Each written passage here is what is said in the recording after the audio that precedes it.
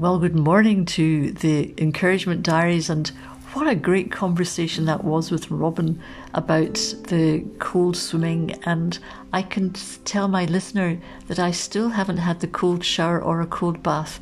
I feel a bit like the editor of Times magazine who was looking out onto Central Park and saw a couple of joggers at the traffic lights ready with all their gear on to cross over and run round Central Park. And he said, I had this overwhelming urge to get my trainers out and get down there and join them. Then he said, and I love this, he said, so I sat down and I waited till the urge passed.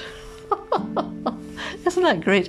So I have this urge to try something extreme like cold water swimming, but I may just sit down and wait for the urge to pass and do something that involves warmer weather.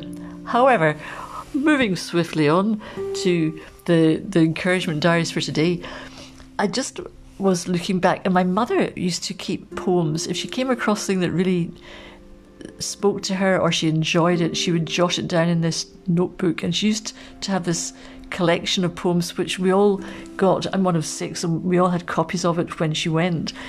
And I came across this 17th century nun's prayer, and I've just got to read it because I think it's brilliant. So bear in mind 17th century and see what resonates when you hear some of the things that come out from this cracker.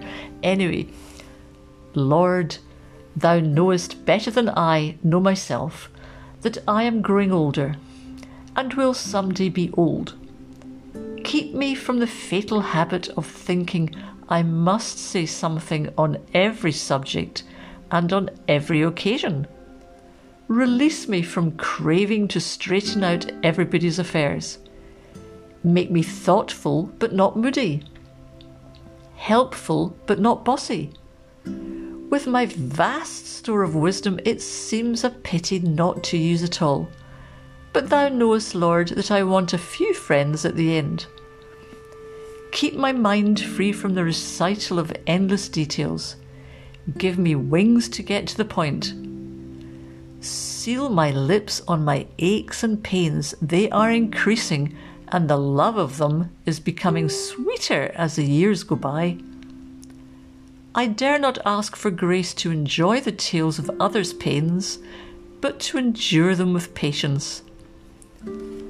I dare not ask for improved memory, but for a growing humility and a lessing cock-wareness when my memory seems to clash with the memories of others.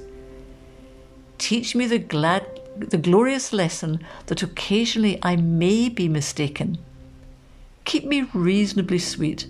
I do not want to be a saint. Some of them are so hard to live with. But a sour old person is one of the crowning works of the devil. Give me the ability to see good things in the unexpected places and talents in unexpected people. And give me, O Lord, the grace to tell them so. Isn't that just brilliant? I love that.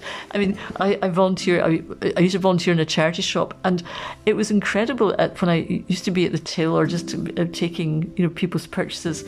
The number of times the conversation went immediately to somebody's either an upcoming medical appointment, one they just had, the various tests they needed to have, and this is all ages, but particularly with older people. So can I really encourage those of you who are moving into that age group where things start to twang, your back starts to get sore with gardening, where you go out jogging and you come back and then you can't move your legs for the next 3 days.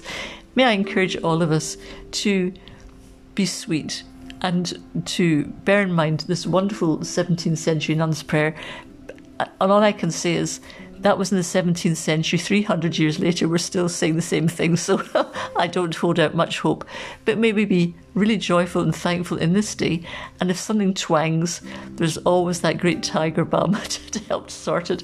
So on that happy note, may you be encouraged with whatever you're doing. And I look forward to my next guest coming on in the next week. So lots of love to you guys, and especially my dear listener.